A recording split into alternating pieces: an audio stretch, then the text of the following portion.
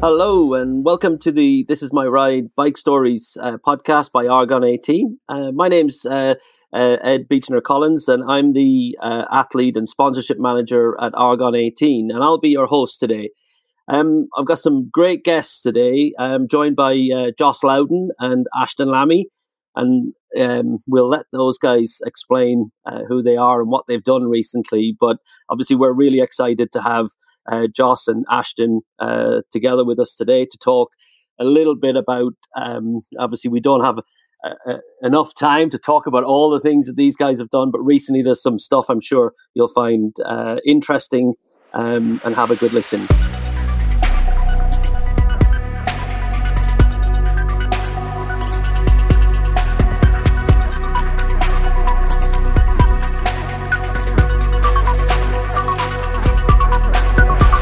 So over to you, Ashton and Joss, if you could give us a brief introduction of who you are and what you guys have been up to.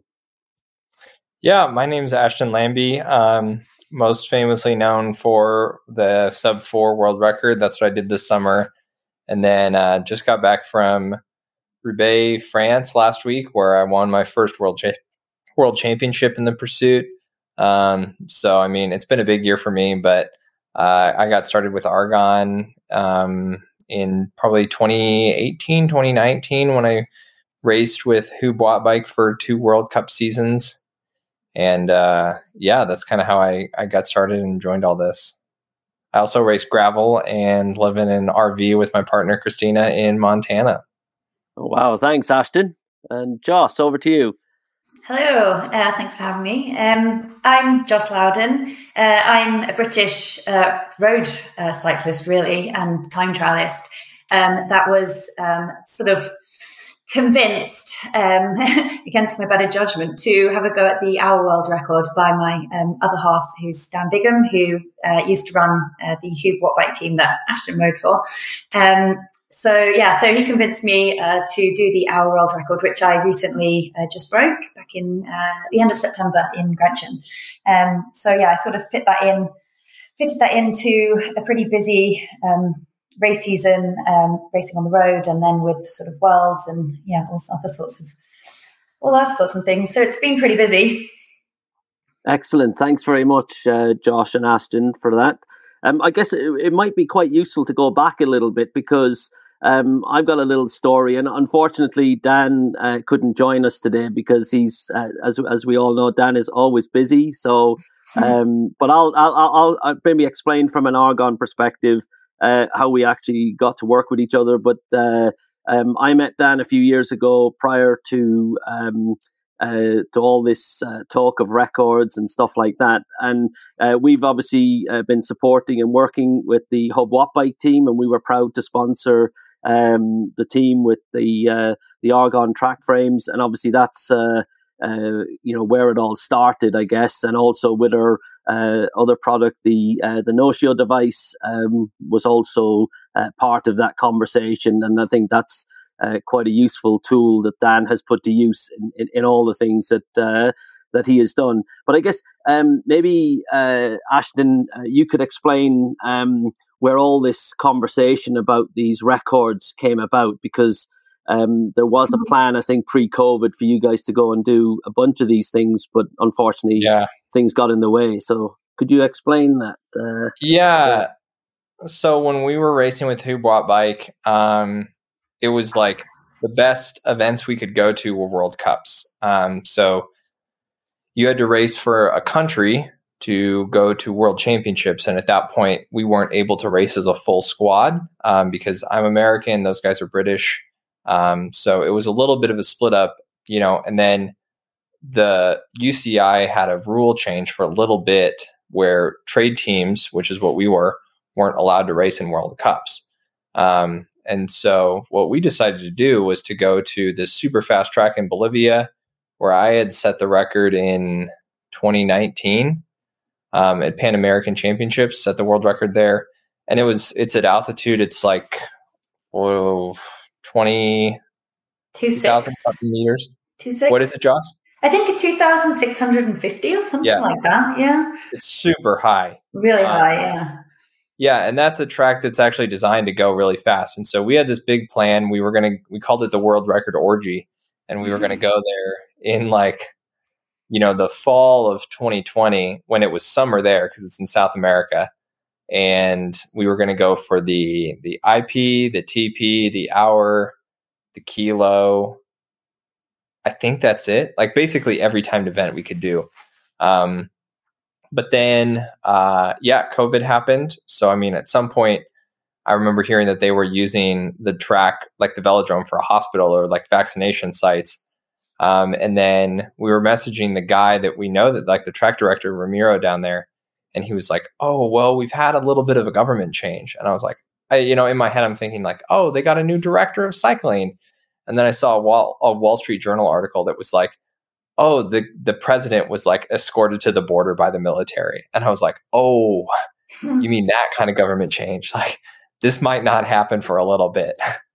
And so, yeah, I mean, unfortunately, the plan just kind of, through stuff we couldn't really control, like it didn't really end up happening, which was a bummer.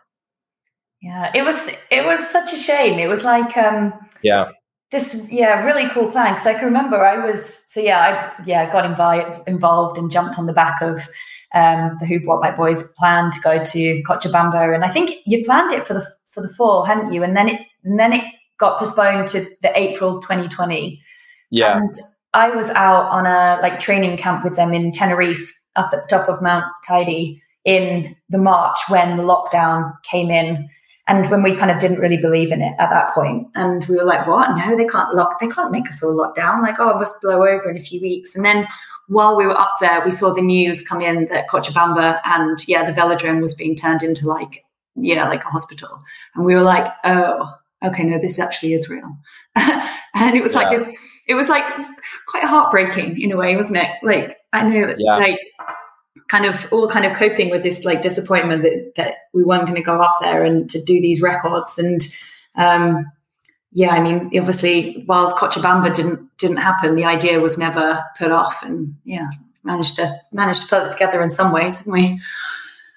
And Joss, were you guys there specifically at altitude in preparation for that? Was that the purpose of that visit to Tenerife? Yeah, so the Hoob guys had gone out there in January as well. I'd been on, just a training camp, I think, in Spain, and was training with my team because I had a full race calendar as well that I was, going to be doing. So I was kind of just slotting this in. And at this point, I was just the record that I was going to go for was just going to be a British record. It wasn't going to be an official world record because I wasn't on the human biological passport, i.e. the testing pool, which is what you need to be official.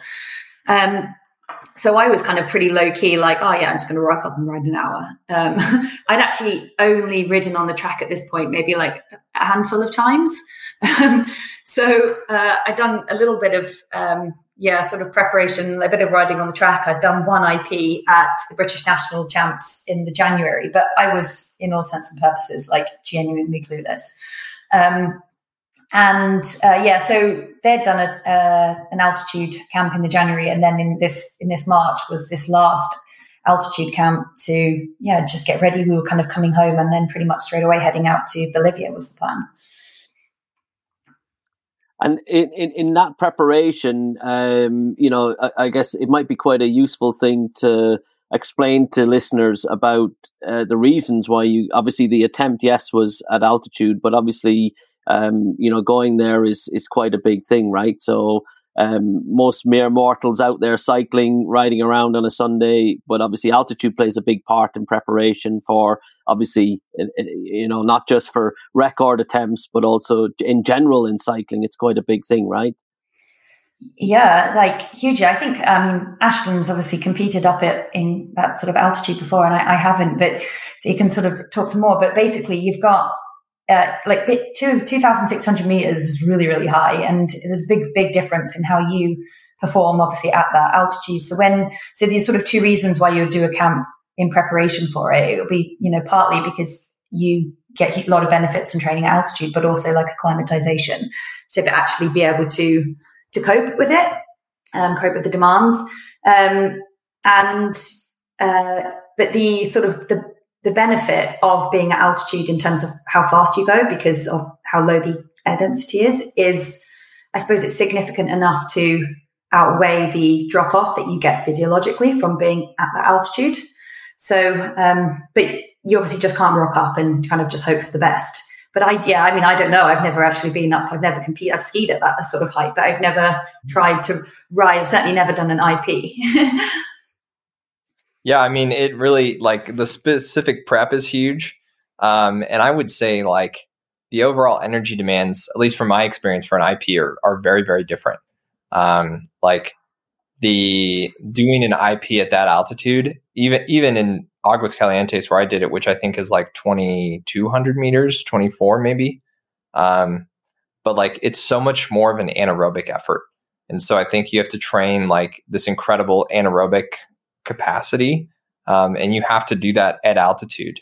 To get the benefit. Like, I mean, like, there was just so much lactate when I got finished it with the IP in Mexico versus like when I did it in Roubaix a couple of weeks ago. Like, I was able to walk off my bike, like, you know. So I mean, yeah, the specific training demands are huge, and I think specific training demands of the altitude and also of the event, like, you do have to dedicate some serious time to be able to make that happen. It's definitely tricky. Like, it is faster if you do the training. But I think if you just rocked up there and you were there for, 3 or 4 days and you just tried to go and do an hour, like, it'd be rough. It'd be real. I would not want to do that. That'd be terrible. Yeah. I'm really pleased that you said that about how your legs felt and the difference between being in Aguas Calientes and being in Roubaix, because I look at how you looked after your IP world record, and then look at how I looked after my hour, and I literally looked like I'd been up for a Sunday stroll.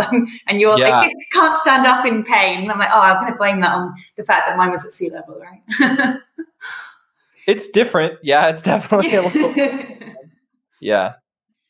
So with that in mind, and obviously you've done some preparation, Joss, at Mount Teide, and obviously the Bolivia trip was obviously cancelled because of COVID. How did you guys cope with that? Because that's a big, for anybody to have normally the closest for an athlete that gets to what we've had happen with COVID is somebody getting an injury. And it's like, what do I do? What do I do? So how did you guys cope with that and carry that dream over to what you've done recently?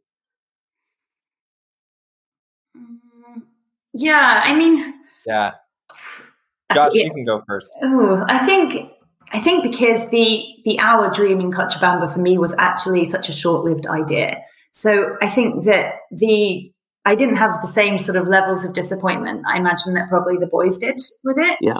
I was definitely disappointed, but I was also dealing with the fact that our entire road season was, particularly in question and everything that we'd trained for. But I don't know. I think I was quite matter of fact about it. I kind of always just was like, well, okay, you're going to lose, the world's having this crisis. We're losing a bit of bike racing. It's not the end of the world.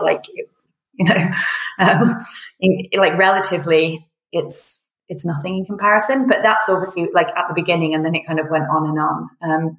And I guess I just always felt like it will happen. Like time will recover, and we'll do it another time. That's a bit of a boring, not very dramatic answer, but I think that was the case really. And did you keep obviously from a training perspective, you without any racing happening, and obviously this delay to these attempts, was that quite difficult as well, sort of maintaining, because you're not really working towards anything immediate with the racing curtailed because of COVID, and obviously the records too? Yeah, I mean, to be honest, I really like riding my bike. I like training and like riding.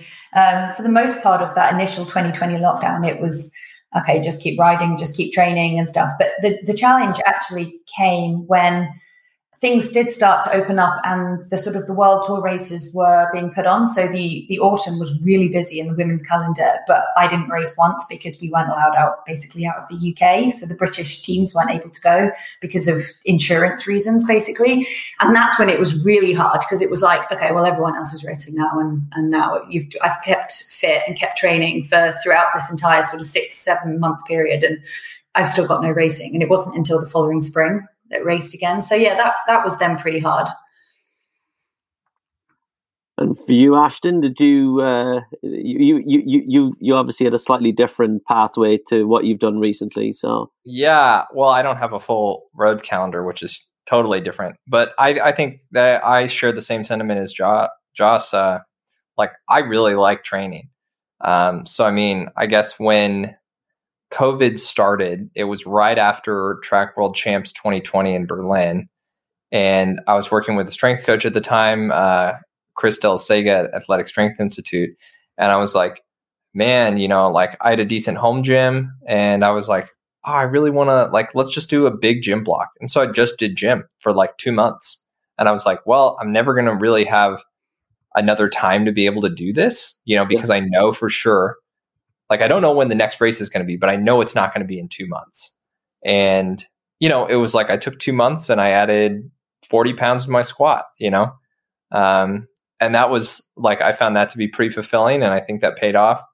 And then, I mean, I'm good at like coming up with, even if it's not a race on the calendar that's really far out, coming up with just like weird ideas, like, I was living in Nebraska at the time, and there were a ton of gravel roads. And so I was like, oh, I want to ride every gravel road in the county. And there's like almost 1,500 miles of gravel roads in the county. And it was, it took me several months, but like, it was a fun project to do. It wasn't like a specific race, but it was kind of a goal, like a bigger goal to train for that I had control over. And I agree also, like, getting back into racing was tough. Like, I think the first track race we had back was the Hong Kong Nations Cup, which would have been May of this year. And it was just like the absolute strictest COVID protocols you could imagine anywhere. And like, makes sense because they have super low case count. But I mean, it was a Nations Cup, and it was like, we couldn't leave our rooms except to go to the track.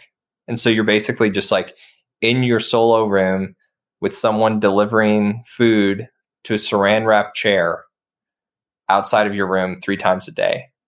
And you're outside of your room like 3 hours a day just to go to the track. And then you come back. They're like, we're walking through the lobby, and they're like scrubbing it down with bleach behind us. Like, it was nuts, man. And so I was just, in my mind, I was like, oh my God, this is going to be like racing for the rest of the year, like the rest of forever. So that was a bit of a jarring reentry, but I think like now we've sort of reached a point where, like with testing and with better vaccination rates, like, it is nice to be back into the swing of things and having like a normal Nations Cup and a normal World Championship. I mean, relatively normal, but yeah, it was pretty fun. That's interesting you say that about coming up with like weird ideas as well, because actually one thing that the lockdown and sort of that period did give us was a lot of time. This is us when I say like Dan and I, to work on some pretty wacky ideas that we were able to sort of, I suppose, use for the hour. But we just came up with kind of like interesting projects to get stuck into. So we were trying to make our own pair of like carbon shoes, which meant that we made these really weird. I saw that. Yeah. Did you see our weird feet? I saw the feet.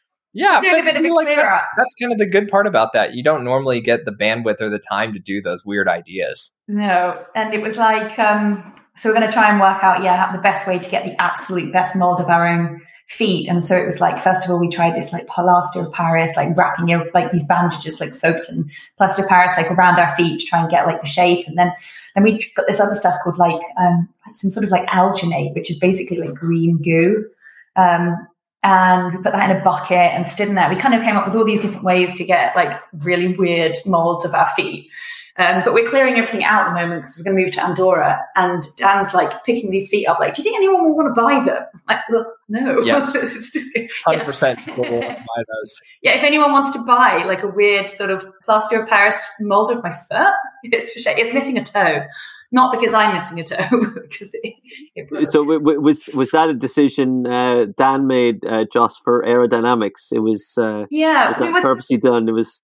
We were sort of thinking like kind of like your shoes obviously come into it in a big way, but also not just for the aerodynamics, but for like how stiff the shoe is. And so that was kind of the idea behind kind of trying to make our own carbon shoes. And we did a lot of like tire testing, sort of set up this rig in the kitchen And Dan would sort of sit there and number crunch while I was like, I suppose, the guinea pig in the hamster wheel, and we just tested like tire after tire after tire. So we kind of, used the time effectively. And I think that probably quite a lot of ideas that came out of that period that we were able to use. We love testing stuff in the kitchen, man.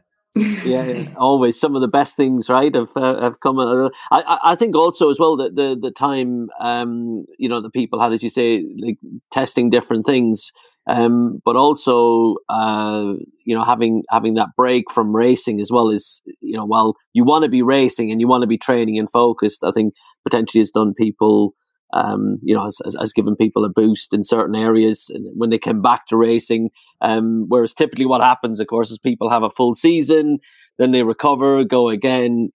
Whereas I guess for some people it's been quite useful more than just, as you say, developing things or trying different things. And I guess moving on from that, when did you guys start to focus back on the records themselves then? Because obviously that came up earlier this year and quite recently. So when did you start to prepare and make a decision? Because obviously there's a whole load of things that go into the records that perhaps a lot of our listeners may not be aware of. It's an organizational nightmare is probably the wrong word, but logistical operation. Logistical operation. Big operation.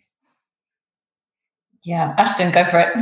So mine kind of started after that Hong Kong Nations Cup. When I got a 4:05 there, like it was for all the factors that were involved in that, I felt like that was a pretty good time. And that was kind of when I started thinking like, oh, okay, this could be possible. And part of my record attempt was tagging on with a group of other international riders that went down there to do like either national records or age group nationals or just age group world records down there.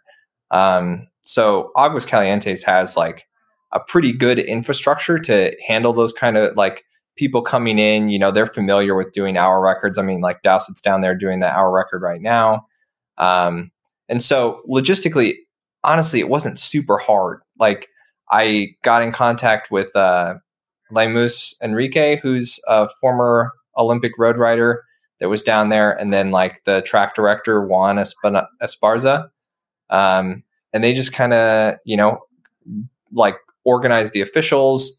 It was talking with the UCI and USA Cycling to make it happen, but yeah, it was kind of one of those where just because it is South America, it was like we'd kind of picked this date to do it in August, and then it was like, well, is it going to happen? Like, should we book tickets yet? And so I was sort of training like it was going to happen, but you're never 100% sure until you're like on the track with the clock counting down. Like at any point, anything could have just nixed it. So, it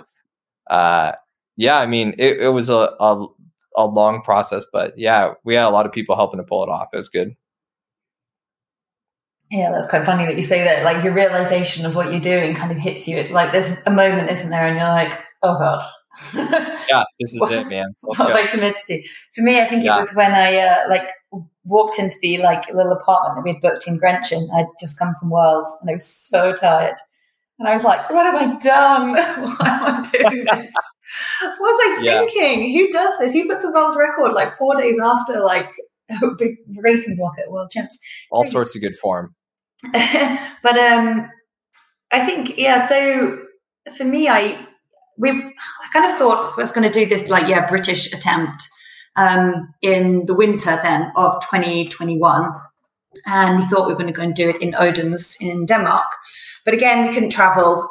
So that was kind of pulled out again. And it was just like, oh, this is so annoying. So we decided to just do like a practice attempt. I could book some time at Velodrome in the UK.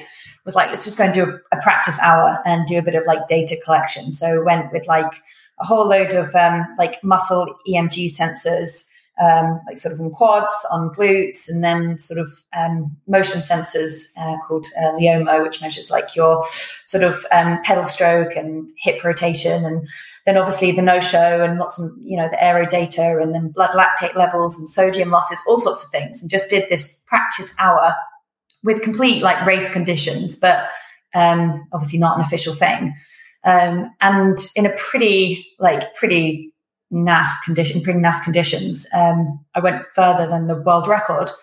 So then after that, my team then was Drops Le Col, and Le Col, they were like, oh, if you can break the world record, then we need to make this official world record. So we need to properly back this and turn it into something big. So they got fully behind it and put me on they sort of paid for and got the blood passport, put me in the testing pool, and then went about organizing the whole thing. And at that point, I was like, I just want to do it as soon as possible, because I knew that I had a whole race calendar ahead of me, and I didn't really want to. I suppose I just wanted to get the hour done, and then I could get on with the road racing. And I didn't think that I could do them both at the same time. I didn't think that I could do it. Like mentally, I thought, you run the risk of injuries when you race on the road, and I certainly have had a fair few. So I didn't think that I was going to be able to do that. But because the lead time for an official world record is quite long, like 4 or 5 months, and then with the blood passport as well, like it wasn't possible to just do it like next week. So we sort of then started to look at where in the year could I do it? And I was like, well, let's put it when I'm going to be fit, which is going to be around the world champs, around like the women's tour, around nationals, all of which was going to fall September or October time. So I was like, let's just stick it like round bam in the middle of that.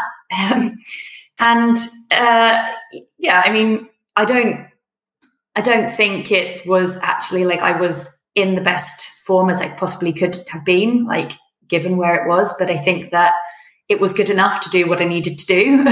And I think that, because I tried to do it in the middle of a race season, you just have to try and, I suppose, manage everything that's around you. It's not easy at all. Just do it as best as you can, really. And that's what kind of happened. Mm-hmm. So, can you guys explain to our listeners exactly what because I purposely didn't mention at the beginning, I said records, but to just put it in context, maybe, talk a little bit around what you guys have actually gone and broken. And, obviously at 2 different distances, but it'd be really good to have listeners understand. And the other thing I would like to know as well is, and Joss, as you've just been pointing out there, you had the sort of difficulty of trying to balance, your job of racing on the road and that commitment, and then also had this sort of, as you mentioned a couple of minutes ago, oh no, I'm now at this apartment in Grenton and I've got to go and do this tomorrow. So I think it might be really useful to sort of say, okay, we're there, we're going for it, but let's talk a little bit about what you guys actually did, and I think it's absolutely amazing. But I'd like to hear from you guys. Okay. So I guess mine was the hour world record, which had previously been set by Vittoria Busi in Aguas Calientes, actually, and she rode 48.007 kilometers.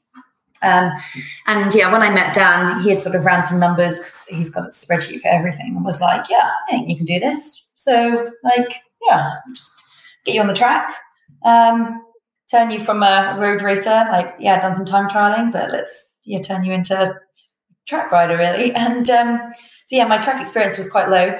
But the hour itself, it was pretty daunting, and I didn't have much track time in the build up to it. I had spent some time on my TT bike because I was doing the TT and team time trial at Worlds, and then arrived in Grenchen in Switzerland, where we decided to do it. And in the days beforehand, I was having like serious doubts because I just didn't feel good. I don't sleep that well, and especially when I'm racing. And I basically had about 10 days at Worlds where I hadn't slept, is what it felt like. And I just had this complete meltdown and was like, like I said before, like, what am I doing? What have I committed to? And my style has always been to kind of do things like pretty under the radar, like keep my head down. I'm not like massively into huge amounts of like media attention. And I knew that this was going to be sort of live on Eurosport, and Le Col had planned, quite a lot to make it quite a big thing. And it just filled me with absolute dread. I was just, super, super nervous about it. But then, the night before or the day before, I got on the track to do like my pre-race ride, basically like a bit of a sort of like openers in a sense. And I did like a 15-minute block on the track at record pace. And I was like, oh, if someone told me I had to do an hour right now, like, how would I feel about it? And I was like, okay, I think I can do it. And so that was like a really nice feeling, because I knew I wasn't going to do like my best ever ride, but I knew that I knew I could do it. And yeah, so the day came and I was actually like super relaxed about it. And I did 40, oh, do you know something? This is going to be so bad. What did I do? 48,405, I think. So I think it broke it by, just a smidge under 400 meters, which doesn't sound like much, but I suppose it's a lot. It's equivalent. That's a lot. That's like 2 laps. Yeah, it's like 20 something seconds. But I think if I'd really like targeted it and we've said, gone to Aguas Calientes or gone to Cochabamba, then I probably would have aimed to do like, I don't know, 49 or dare I say even 50 if I'd been really on form and everything. But I think given where I was and what I could do on that day, I was pretty happy with it. And just, I think that it was a good event. And I know that because Dan did so much work for it, he's the aerodynamicist. I just pushed the pedals. And he was over the moon, and that was kind of really fun to see. And in the run up to that, while you were racing on the road, and obviously with this in mind, did your training change slightly to accommodate this, or how did you blend those two things together in the run up to the hour record attempt? So I think this was almost like a little bit of, this was the problem, was that I generally go quite well off volume, sort of a decent volume block. I tend to be at my best afterwards. And I'd been in the Sierra Nevada at the back end of August and I'd done a good block then, come back. But then I'd, in a sense, tapered and probably tapered too much to go into Worlds. So then had the 3 events at Worlds, so the TT, the TTT and the road race. And then, got there for the hour, and it kind of meant that by the time that I actually did my hour, I'd pretty much not really ridden my bike other than a few race days for like a month is what it felt like. And I had that kind of slightly like blocked feeling, like heavy legs. So I think that, I don't think my preparation for it was as good as it could have been. Like I was cardiovascularly fit, and my time on my TT bike was the sort of the bit of technique work I'd done, but I certainly hadn't done, huge blocks of riding around the track in the run up to it. So I don't think you could really look at my preparation and say, that's why she did well. Well, but of course you had other things to concentrate on, right? The World Championships and all that kind of stuff. And just to give viewers an idea, you say, I just popped the Sierra Nevada, did a couple of training blocks. What does that sort of typical week in terms of hours on the bike, what does that come out at? We're talking Sierra Nevada down in Spain. So that's up at about 2,500 meters, goes up to about 3.5. So I was there just doing pretty low intensity. So definitely the first week or so is like just kind of long hours, to acclimatize, like real steady stuff. And so you're knocking up that's quite a lot of hours. I think probably like 21, 22 hours in the week. And then sort of in the back end of the trip I go down a bit lower and do sort of like longer, harder blocks, a bit of threshold work.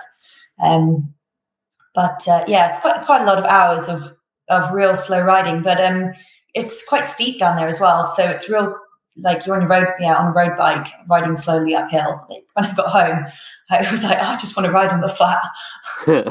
Luckily, I got that on the track. Brilliant, excellent. Well, obviously, it paid off, right? So that that time there has worked really well for you. And combining, I think it's amazing how you can combine the road season and, as you say, arrive 2 days after the World Championships and do what you did. So, absolutely amazing. Thanks. Yeah, that's wild. I know that over tapered feeling. That's such a bad feeling too. It is, isn't it? And then you just think, what can I do about it? It's too late. Yeah. All I can do is go ride my bike for another 2 weeks and get rid of it. Yeah. And even now with all the technology and all the sort of things out there for various things in bike racing, there still isn't that it's still almost an art form trying to get it right. Everybody's still chasing it, I guess. So I think also tapers are. Yeah, go ahead, Joss. I was going to say, I think it's like the fear of not being fresh when you go into a race. Like you think, I've got to taper, I've got to do less, but then you think, when do I actually go best? And it's usually actually in the middle of a training block is usually when you're flying. Yeah. I think it's really individual too. Like I know some people that go well, some people do like 2-week tapers and that seems to work. And it's so hard because you spend like all season, peaking and tapering for one event. And then if you blow it, it's just like, well, there's 6 months down the drain, or at least that's how it is for track. So from one extreme, Joss breaking the hour record, to Ashton, talk to us about your 4K attempt and breaking that infamous 4 minutes. Yeah, I mean, so I've actually broken the individual pursuit 4-kilometer world record. That's my 4th time now. So initially, I kind of got my start into track with national championship in 2017, and I broke my world record the first time in 2018. It would have been at that same track in Mexico at Pan American Championships when I think Jack Bobridge had it before at like a 4:10 something, and I dropped it to a 4:07. And then lowered it a couple more times the next year when we were in Bolivia. And then Filippo Ganna, who is another, incredible pursuit time trialist guy. He lowered it 2 times in 2019 and 2020 at Worlds. So then when I went to Mexico, it was it had dropped almost 9 seconds in a matter of 2 years between the two of us. And so he had ridden a 4:01 something. And so it was kind of one of those where like, we'd been watching this time just absolutely plummet. And it was like, okay, someone's going to go sub 4. Like who's going to be the first person to do it? And so, yeah, I mean, I was pretty excited to be able to take a good crack at it and, really put my name in the history books to make that happen. And yeah, I mean, to go back to Mexico was really special. That was the same track where I did it the first time, and it, a little bit like kind of came full circle. And yeah, it was, an incredible experience to be able to get to do that, and then to be able to back it up with a world championship. Like I was over the moon about that. Yeah, congratulations, and thanks. Yeah, so that was some rivalry, I think, between you and the Filippo, and yeah, it's funny because people describe it as a rivalry, and like I really like the dude. Like every time we've hung out, like we don't like hang out and go get beers or something, but like I'll chat with him on Insta, or like if we're on a podium, like we're usually just chatting it up. He came over, him and Claudio Imhoff actually hung out in the pits probably for like, I don't know, 20 minutes after the podium presentation, like just talking about the track and racing. And it was awesome. It was super fun. Like I have just incredible respect for that guy. I think it's funny because I view him, and even you, Joss, like I view you guys as like real bike racers, because you guys do you do road seasons and like road world championships. And I'm just this like really good at one niche within the niche, like I don't think it's a rivalry. I think Filippo just kind of looks and he's like, man, what a weird little dude. And like, I think it will definitely be mutual respect. Yeah, I think so too. I hope it is. I really like him. He's a nice guy. So just to put it in context for our listeners, Ashton, so 4 kilometers, you're going from a standing start, and what was what's the average speed that you have to maintain to break 4 minutes? Just to put it in context. 60 k's an hour. 60 k's an hour. There you go. Dead on. Yeah. So yeah, I mean, you have to get up to speed as quickly as possible, and then I sort of think about it like you're chipping time off of that first K. So like if I do my first kilometer in say 106, I have 3 kilometers left to get that 6 seconds back. So I basically have to do 3 consecutive 58-second kilos. Oh yeah, because I have a long time to work to like negate my opening lap.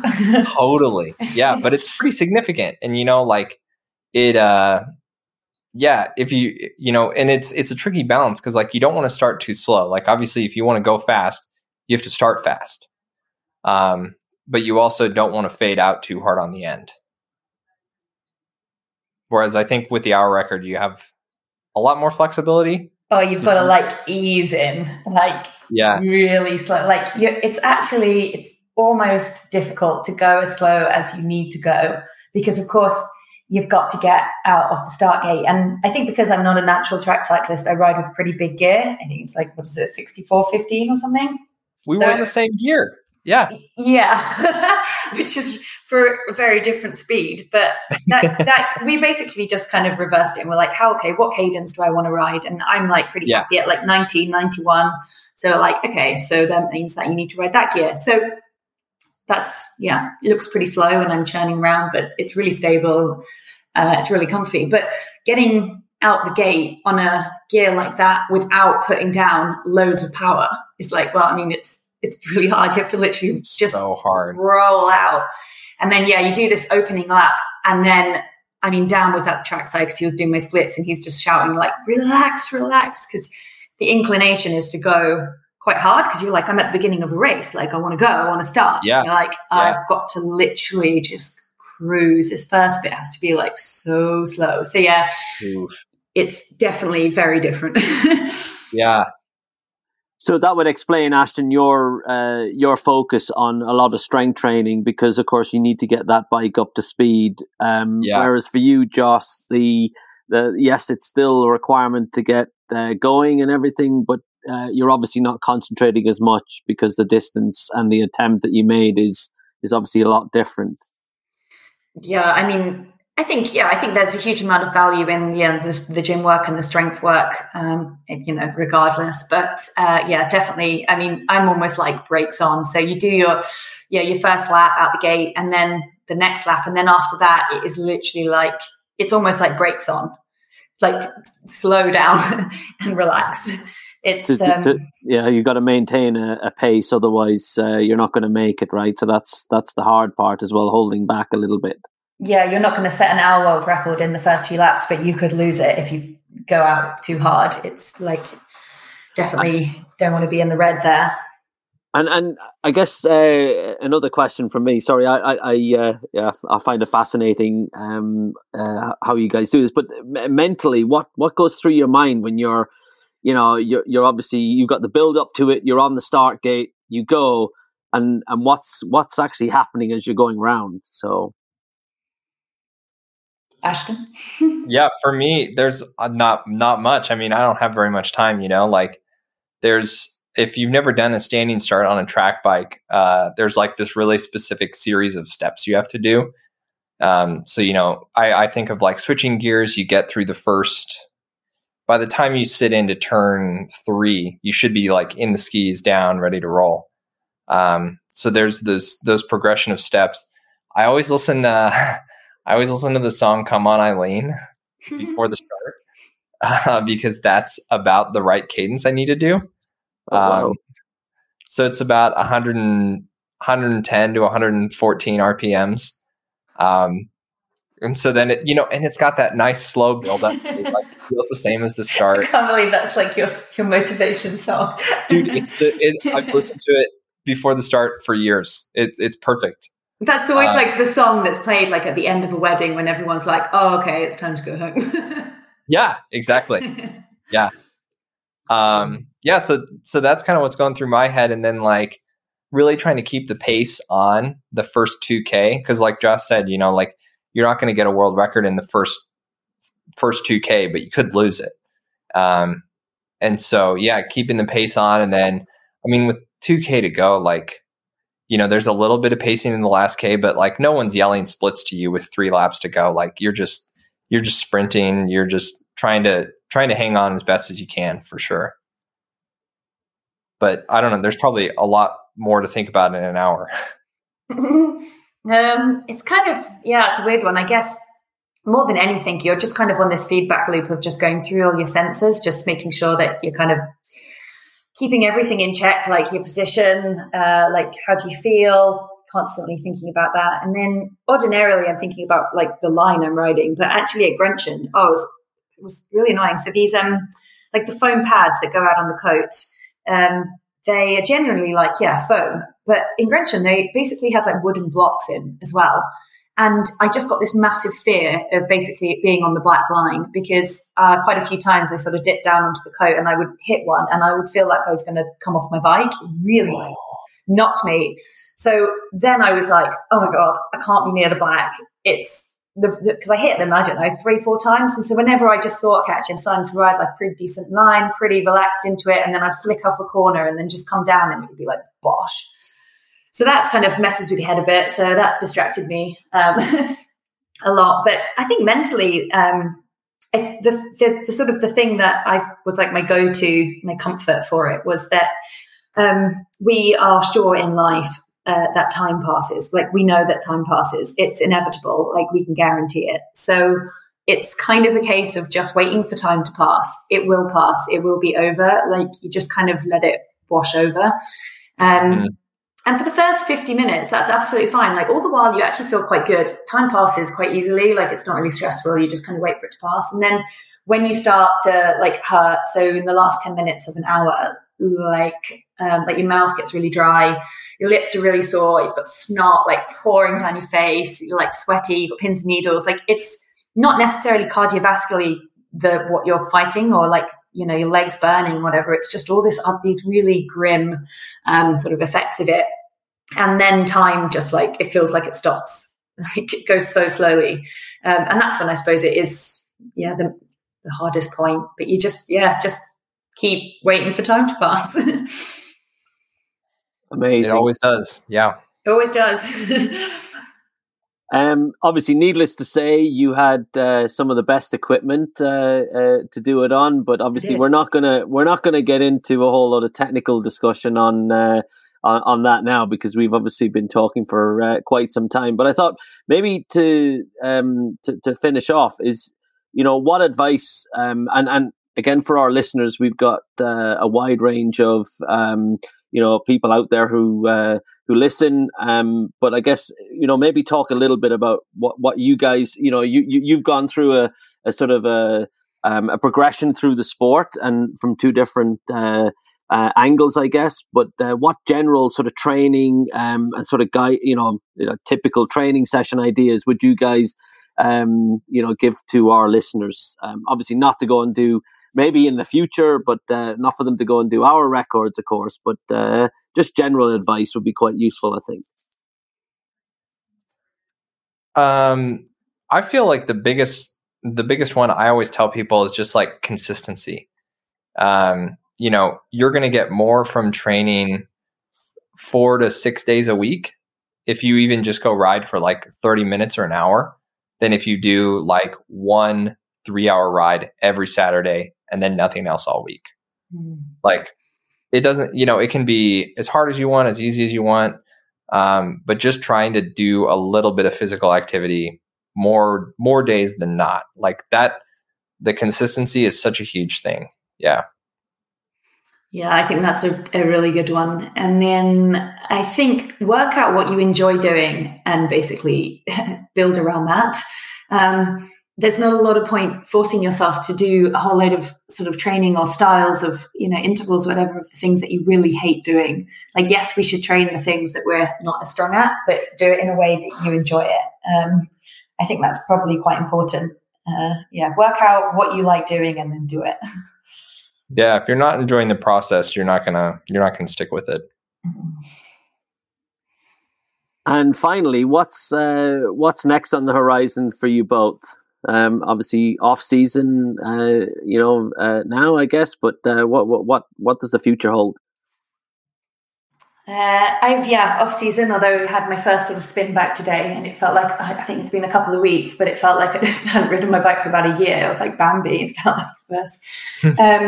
But then I'm moving teams to Uno X, which is going to be the first year for the the women's team for Uno X, and should be World Tour, which is going to be pretty cool. We've got the first women's Tour de France in the summer, Commonwealth Games in the mix as well. So yeah, pretty busy road race calendar for me. And I mean, there's always the question mark of whether I'll do another hour. If I got a chance to go up to Cochabamba or Aguascalientes, I think I'd be tempted, but there's a lot of other things to fit in as well, I think. Yeah, I'm still in full gas off season. I think I've done one ride since I got back. I've got a Zwift race tonight with a Zwift team that I race with. So that'll be pretty hard to get. Hardest way I could think of to get back into it. Well, back off season with a Zwift race. Yeah, that's amazing. It's just community league. It's pretty chill. Yeah, but it will still be 1,000 watts from the gun, won't it? Yeah, for sure. It's going to be super hard. Yeah, so that's kind of my plan. Most of the winter will be just chill, get back into the gym a little bit. I've been doing that. That's always fun. And then my big plan next year is gravel race season and some adventure racing, ultra distance stuff. Really want to do, the big goal on the horizon is Paris-Brest Paris. It's like a big Audax that's in 2023. So that's a big push for me. And how far is that, Ashton? 1,200 kilometers. And that you stop off and have a break, right? Or you go straight through? You can. I mean, the goal is kind of to do it as quickly as possible. You have 90 hours to complete it. Whoa. Wow. So basically 4 days. I've done a 1,200K, but it's been years. So yeah, I'm excited to get back into doing that. Okay, so you definitely need a bit of off season before you attempt that. Yeah, that's the hope. Recover a little bit, lose some of that anaerobic fitness, and then gain it back the other way. Wow. Well, may I take this opportunity on behalf of Argon 18 to thank you both. Joss, congratulations again on your hour record. Ashton, congratulations on sub 4 hour.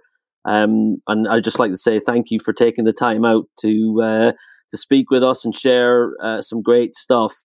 And thank you to everybody for listening to this podcast. I hope you enjoyed it as much as I did, and learning and hearing from Josh and Aston. And if you like this episode, you can follow this on our social networks. Thank you very much.